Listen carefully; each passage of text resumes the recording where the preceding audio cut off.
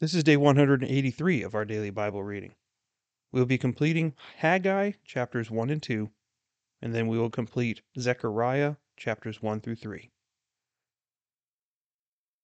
Lord Heavenly Father, as we enter into your presence this morning, we acknowledge that you are so exalted, that you are high and you are lifted up. You are sovereign over all creation. You are the glory of glories. You are our King of kings and Lord of lords. Lord, help us to understand that better. Help us to see that in the reality of every day and every hour, that nothing happens without your permission, that we are allowed to exist because of your will, and everything that happens to us has gone according to your plan. Lord God, you have amazing things planned for us, things that we do not deserve, but we are grateful for them.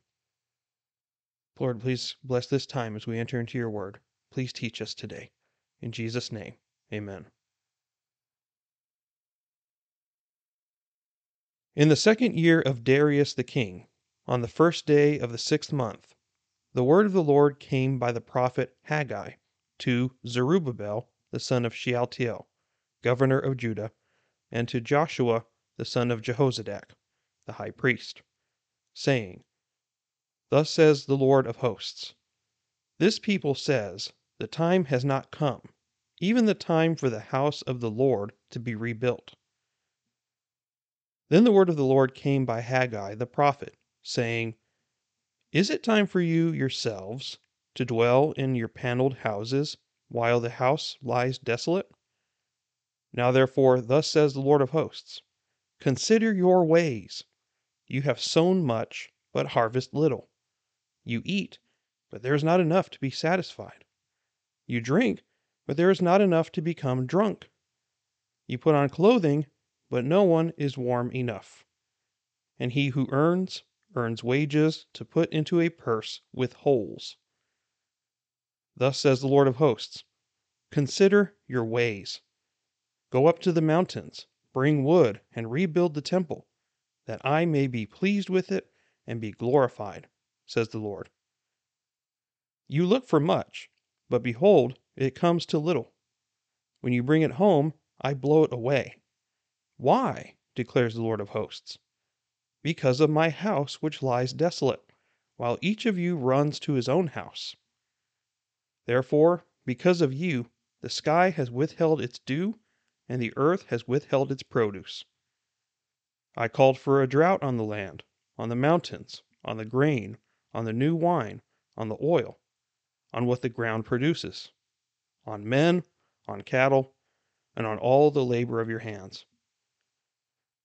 Then Zerubbabel the son of Shealtiel, and Joshua the son of Jehozadak, the high priest, with all the remnant of the people, obeyed the voice of the Lord their God, and the words of Haggai the prophet, as the Lord their God had sent him. And the people showed reverence for the Lord. Then Haggai, the messenger of the Lord, spoke by the commission of the Lord to the people, saying, I am with you, declares the Lord. So the Lord stirred up the spirit of Zerubbabel, the son of Shealtiel, governor of Judah, and the spirit of Joshua, the son of Jehozadak, the high priest, and the spirit of all the remnant of the people. And they came and worked on the house of the Lord of hosts, their God, on the 24th day of the 6th month, in the 2nd year of Darius the king. On the 21st of the 7th month, the word of the Lord came by Haggai the prophet, saying, Speak now to Zerubbabel the son of Shealtiel, governor of Judah, and to Joshua the son of Jehozadak the high priest, and to the remnant of the people, saying, Who is left among you who saw this temple in its former glory? And how do you see it now? Does it not seem to you like nothing in comparison?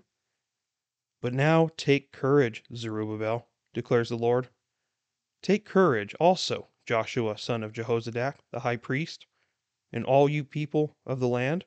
Take courage, declares the Lord, and work, for I am with you, declares the Lord of hosts.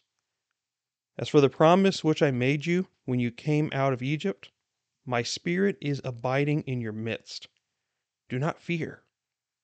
For thus says the Lord of hosts, once more in a little while I am going to shake the heavens and the earth, the sea also and the dry land. I will shake all the nations, and they will come with the wealth of all nations, and I will fill this house with glory, says the Lord of hosts. The silver is mine, and the gold is mine, declares the Lord of hosts.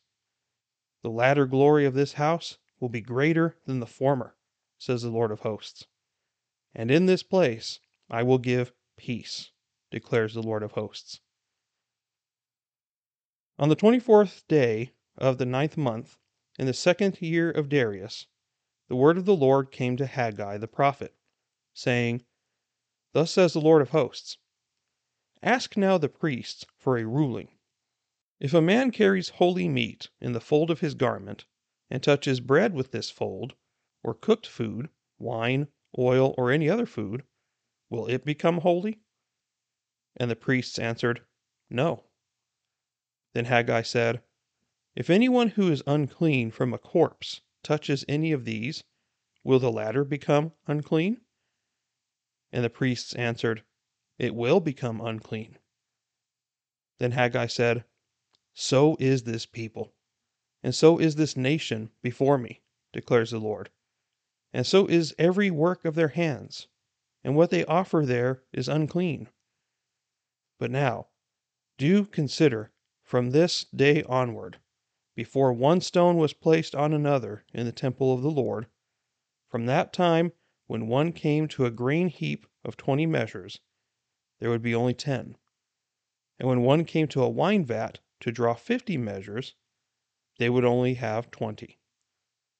I smote you and every work of your hands with blasting wind, mildew, and hail.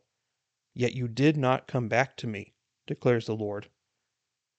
Do consider from this day onward, from the 24th day of the 9th month, from the day when the temple of the Lord was founded, consider, is the seed still in the barn? And even including the wine, the fig tree, the pomegranate, and the olive tree, it has not borne fruit. Yet from this day on I will bless you. Then the word of the Lord came a second time to Haggai on the 24th day of the month, saying, Speak to Zerubbabel, governor of Judah, saying, I am going to shake the heavens and the earth. I will overthrow the thrones of kingdoms and destroy the power of the kingdoms of the nations. And I will overthrow the chariots and their riders, and the horses and their riders will go down, everyone by the sword of another. On that day, declares the Lord of hosts, I will take you, Zerubbabel, son of Shealtiel, my servant, declares the Lord, and I will make you like a signet ring, for I have chosen you, declares the Lord of hosts. In the 8th month of the 2nd year of Darius, the word of the Lord came to Zechariah the prophet, the son of Berechiah, the son of Iddo, saying, The Lord was very angry with your fathers. Therefore say to them, Thus says the Lord of hosts, Return to me, declares the Lord of hosts, that I may return to you, says the Lord of hosts. Do not be like your fathers, to whom the former prophets proclaimed, saying, Thus says the Lord of hosts, Return now from your evil ways and from your evil deeds. But they did not listen or give heed to me, declares the Lord. Your fathers, where are they? And the prophets, do they live forever? But did not my words and my statutes, which I commanded my servants the prophets, overtake your fathers? Then they repented and said, As the Lord of hosts purposed to do to us in accordance with our ways and our deeds, so he has dealt with us. On the 24th day of the 11th month, which is the month Shabbat, in the 2nd year of Darius, the word of the Lord came to Zechariah the prophet, the son of Berechiah, the son of Iddo, as follows. I saw at night, and behold, a man was riding on a red horse, and he was standing among the myrtle trees which were in the ravine, with red, sorrel, and white horses behind him. Then I said, My Lord, what are these? And the angel who was speaking with me said to me, I will show you what these are. And the man who was standing among the myrtle trees answered and said, These are those whom the Lord has sent to patrol the earth. So they answered the angel of the Lord, who was standing among the myrtle trees, and said, We have patrolled the earth, and behold, all the earth is peaceful and quiet. Then the angel of the Lord said, O Lord of hosts, how long will you have no compassion for Jerusalem and the cities of Judah, with which you have been indignant these 70 years? The Lord answered the angel who was speaking with me with gracious words, comforting words. So the angel who was speaking with me said to me, Proclaim, saying, Thus says the Lord of hosts, I am exceedingly jealous for Jerusalem and Zion, but I am very angry with the nations who are at ease. For while I was only a little angry, they furthered the disaster. Therefore, thus says the Lord, I will return to Jerusalem with compassion. My house will be built in it, declares the Lord of hosts, and a measuring line will be stretched over Jerusalem. Again, proclaim, saying, Thus says the Lord of hosts, My cities will again overflow with prosperity, and the Lord will again comfort Zion and again choose Jerusalem. Then I lifted up my eyes and looked, and behold, there were 4 horns. So I said to the angel who was speaking with me, What are these? And he answered me, These are the horns which have scattered Judah, Israel, and Jerusalem. Then the Lord showed me 4 craftsmen. I said, What are these coming to do? And he said, These are the horns which have scattered Judah, so that no man lifts up his head. But these craftsmen have come to terrify them, to throw down the horns of the nations who had lifted up their horns against the land of Judah in order to scatter it. Then I lifted up my eyes and looked, and behold, there was a man with a measuring line in his hand. So I said, Where are you going? And he said to me, To measure Jerusalem, to see how wide it is and how long it is. And behold, the angel who was speaking with me was going out, and another angel was coming out to meet him, and said to him, Run, speak to that young man, saying, Jerusalem will be inhabited without walls, because of the fortitude of men and cattle within it. For I, declares the Lord, will be a wall of fire around her, and I will be the glory in her midst. Ho there! Flee from the land of the north, declares the Lord, for I have dispersed you as the 4 winds of the heavens, declares the Lord. Ho, Zion! Escape, you who are living with the daughter of Babylon. For thus says the Lord of hosts, After glory he has sent me against the nations which plunder you, for he who touches you touches the apple of his eye. For behold, I will wave my hand over them, so that they will be plundered for their slaves. Then you will know that the Lord of hosts has sent me. Sing for joy and be glad, O daughter of Zion, for behold, I am coming, and I will dwell in your midst, declares the Lord. Many nations will join themselves to the Lord in that day, and will become my people. Then I will dwell in your midst, and you will know that the Lord of hosts has sent me to you. The Lord will possess Judah as his portion in the Holy Land, and will again choose Jerusalem.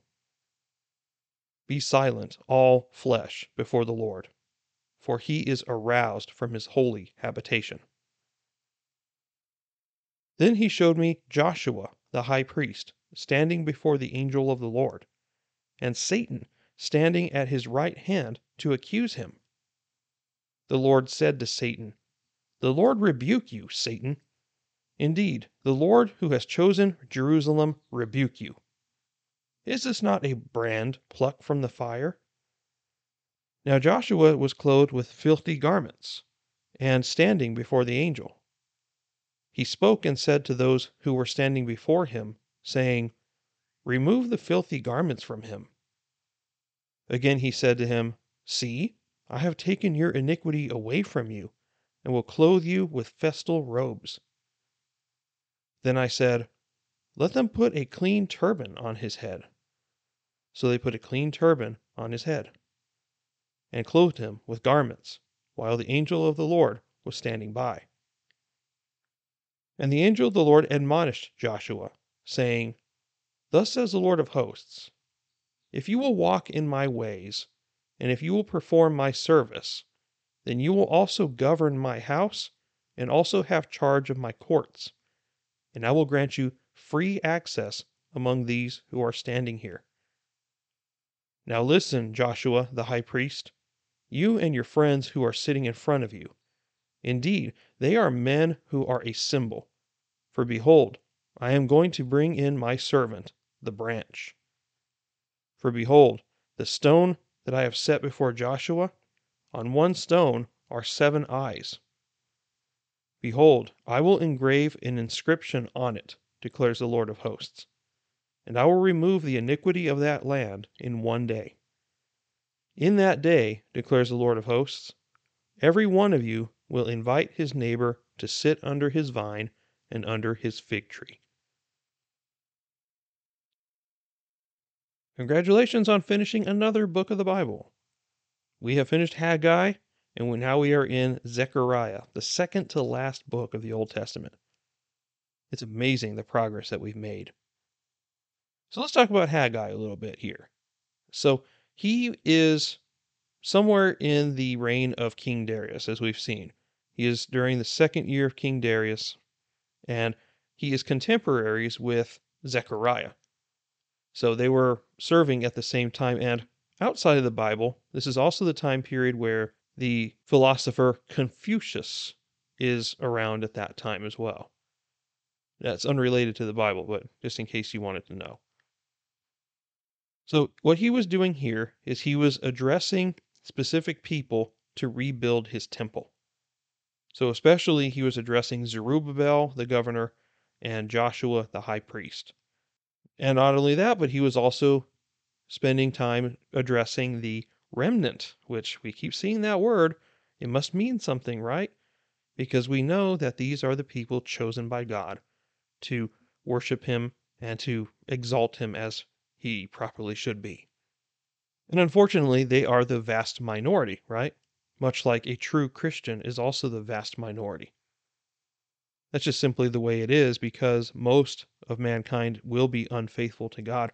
And quite frankly, our faith is also from God as well. It doesn't come from us. So in chapter 1 of Haggai, he directs them to fixing the temple. We're not exactly sure why, but it seems like they were dragging their feet in doing it. It took them more than 15 years longer than they should have to finish the house. And so the Lord is encouraging them to fix the house. And why does he care so much? Well, I mean, think of it like this. If the temple is the symbol of God's dominion in Jerusalem, and they have not fixed his house, that shows how little value they put in God's things, right? So really, we need to see it like that as well. How do you value God's house? When I mean his house, I'm talking about his church.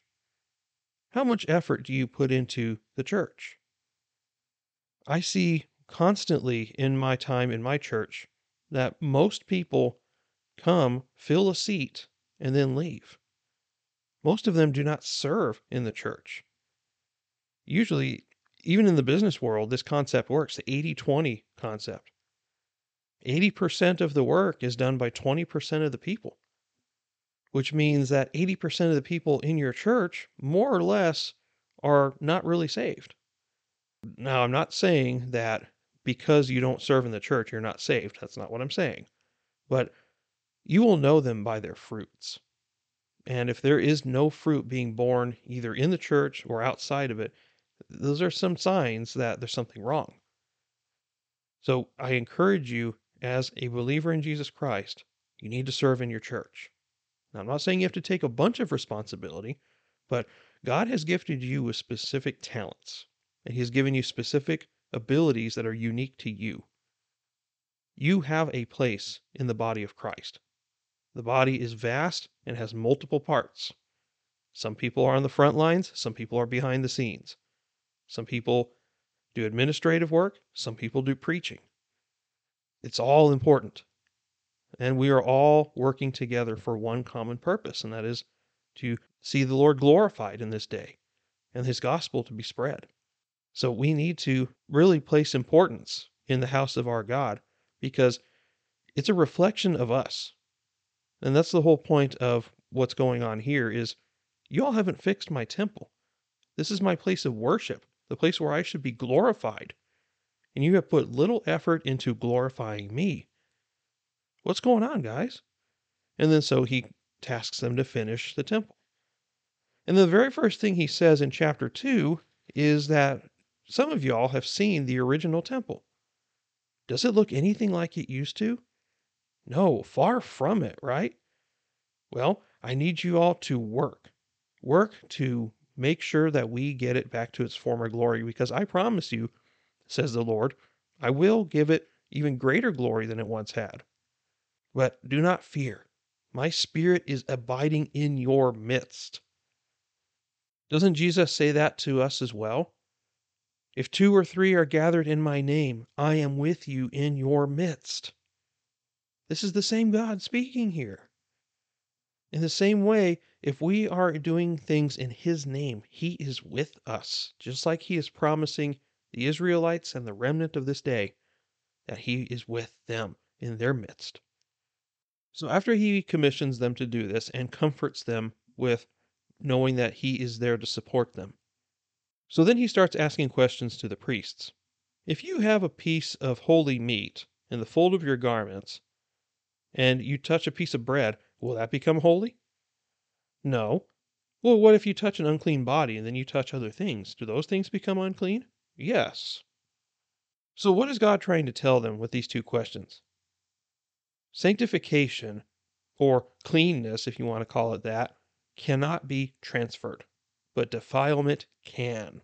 Just like health is not contagious, but disease is contagious. You get the point?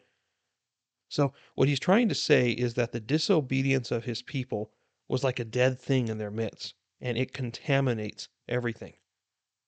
And yet, people who are acting righteously, it's not as infectious. The negativity seems to be more infectious than the positivity. So, what he's wanting them to have is clean intentions, clean hands, pure hearts, especially as being priests. They are the leaders of the people. They need to represent God properly so that His standards and His morality can be honored and worshiped. And as appropriate, Haggai finishes his prophecy with a future time, beginning in verse 20 to the end of the chapter. The prophecy is looking ahead to the time when Christ will rule the nations of the world. In Haggai's time, to put it into perspective, the kingdom of Persia ruled over 2 million square miles. You're talking about a little more than 3 million kilometers of territory. That is massive. I can't even imagine what that looks like. You can show me on a map, but even then, that still is boggling to the mind. But then he says he's going to overthrow all the pride of the kingdoms of the world, as he has said many times in his future prophecies. But then he declares Zerubbabel to be his signet ring. Why? Well, if you look at the genealogy of Jesus Christ, Jesus is related to Zerubbabel.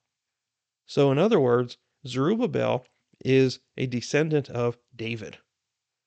He is from the line of David. And so, what he's doing here is he is promising Zerubbabel that through him, the line of David will continue up until the point where we have the Messiah.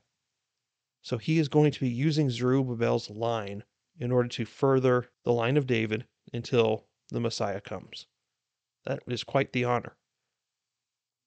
And that ends Haggai. and we go into Zechariah. Now, Zechariah is a very fantastical book because it has a lot of end time prophecy in here. If you were to say probably the top three prophetic books in the Old Testament, I would say Daniel, Ezekiel, and Zechariah. Zechariah being the third greatest on that one. So, the reason why Zechariah has two mentions of family line, there's usually a reason for that in their culture. So, it says Zechariah, the son of Berechiah, the son of Iddo. Why do I need to go back to my grandfather's name? Well, usually that happens when you have your father who died when you were young, which means that you are the nearest living successor of your grandfather. So you mentioned Berechiah because Berechiah is your father, but he's no longer alive. So then you go to the grandfather, Iddo. That's why it mentions all the way to Iddo in his heritage.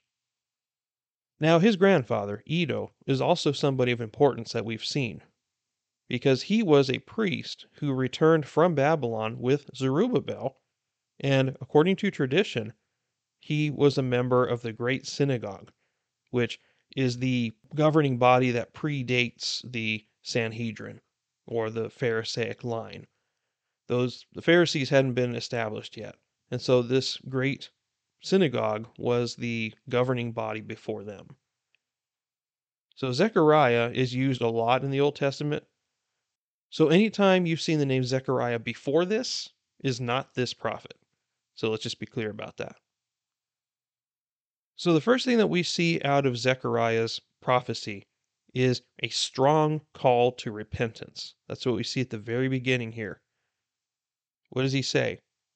The Lord was very angry with your fathers.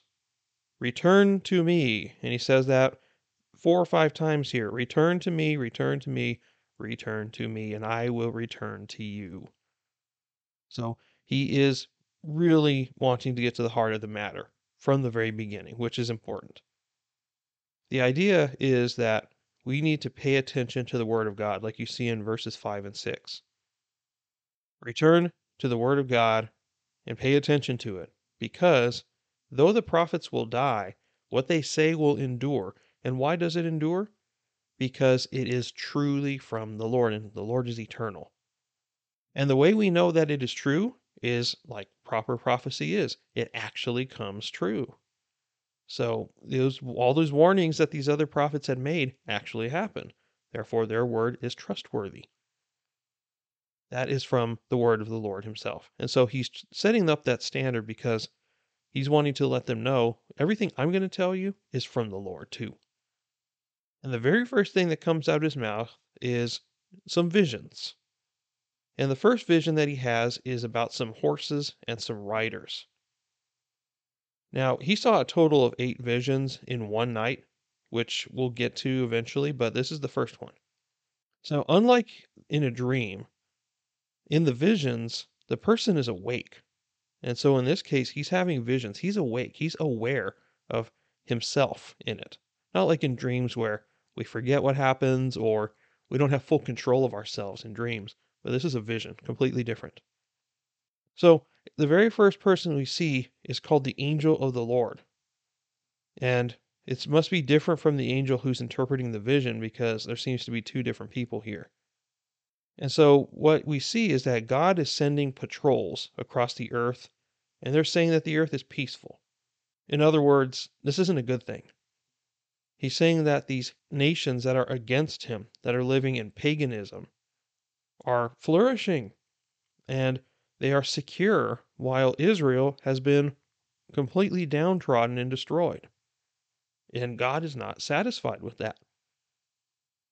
So, what he's doing is he's going to punish the nations that were used to punish Israel, which is what we see in verse 15. They went too far in trying to annihilate them. God intended for them to be punished, but they took it way too far. They got bloodlust in a lot of ways, and they just raised everything. And then he sees a vision about some horns. So, this is the power of Gentile nations, and the horn is always used to symbolize strength and power. So, perhaps we don't know exactly, but the best guesses on what these 4 horns are are the nations of Assyria, Egypt, Babylon, and Persia, specifically. And why? Because these are the ones that attacked and conquered Israel. And then he mentions some craftsmen. And apparently, these craftsmen are supposed to be peoples or nations that God is going to use in order to overthrow the enemies of Israel. Chapter 2 is a vision about a man with a measuring line. Now, we saw Ezekiel following the Lord with a measuring line through the temple, but this guy is using a measuring line over Jerusalem itself. So, this is more of a future prophecy. It's talking about in the future Jerusalem, the new Jerusalem, that it will be expanded beyond the walls, the inhabitants will live securely in it, and they will have the personal presence of the Lord in their midst. And then, of course, it talks about the different blessings and things that are going to happen in the millennium for the nation of Israel, for the kingdoms around them, and so on and so forth. And then when you see verses 8 and 9, you see a prophecy about the Messiah, which Zechariah is going to have more prophecies about the Messiah than even perhaps Isaiah. Those are the two that are going to have the most prophecies about the Messiah himself. So it's almost as if Jesus himself is speaking here. It's very interesting because he's saying that he is the Lord, but then he's saying that the Lord is sending him. It's very interesting language here, especially when you read between verses 8 and 12. Like it says, "For thus says the Lord of hosts, after glory he has sent me against the nations which plunder you. For he who touches you touches the apple of his eye, his most prized possession, the sun. For behold, I will wave my hand over them, so that they will become plunder for their slaves. Then you will know that the Lord of hosts has sent me." Capital M, me. That's Christ speaking. "I will wave my hand over them, and they will become plunder." And you'll see that the Lord Father has sent the Christ. "Sing for joy, for I am coming, and I will dwell in your midst." And he quite literally did, didn't he? When he came in the flesh. And he will at the end as well. So very interesting how this works, how it is the Christ speaking here, being God himself, and yet he's also saying that the Lord sent him. So if we don't see it from the vantage point of the Trinity, then it doesn't make a lot of sense, and we can get confused. But this is directly related to messianic words from the Messiah himself. Then we see a vision about Joshua the high priest standing in front of God and Satan. But not just God, but it says the angel of the Lord, and we've seen throughout the Old Testament who that is. The angel of the Lord is Christ. And so we see Christ rebuking Satan. This isn't the last time we're going to see him rebuke Satan. When he comes in the flesh, he's going to rebuke Satan plenty. And so Satan there's to accuse him. And that's what he does. He always accuses those who are righteous. Is this not a brand plucked from the fire? Israel has been saved out of the fire of being in captivity for all this time, and now it is time for them to return. So then what we see is filthy garments, and we see that Satan is accusing him of being filthy. Now, what's the big deal about that? Why does Satan care about what clothes he's wearing? So obviously these clothes mean something more than just clothing. Because this clothing here is representative of sin. His sin is filthy. Why is he allowed to serve as a high priest if he is a sinner? So then what Zechariah says is to give him a clean turban. And this is symbolism for reinstating him into the proper priesthood. Because remember what the turban says from the high priest's clothing from back in like Leviticus. It says "Holy to the Lord" across the front of it in engraved letters. Not only that, but he is saying that the priesthood needs to properly represent God. Because not only are they representing God, but also they are ushering in an example of the Messiah, who is declared here as being my servant, the branch. But not only that, but after it says the branch, then it says the stone that I have set before Joshua, It's talking about Christ again. It is mentioned in the Psalms, for example, that he is the chief cornerstone. So this is also referencing the Messiah. And then it goes to the day of the Lord again in verse 10. In that day, every one of you will invite his neighbor to sit under his vine and under his fig tree, talking about that there will be peace and security in those days. So we're about halfway through the visions, and we will finish the visions tomorrow. But there are plenty, and again, I don't know everything about these visions, but what I do know, and also what some of the notes in my Bible say, I'm sharing them with you. But beyond that, I'm not going to make guesses that I don't think are right. I'm not going to make guesses that I cannot confirm, because then I don't want to speak lies. And that's all I have for today. Thank you for listening. I'm Ryan, and we'll see you next time. Take care, and God bless you.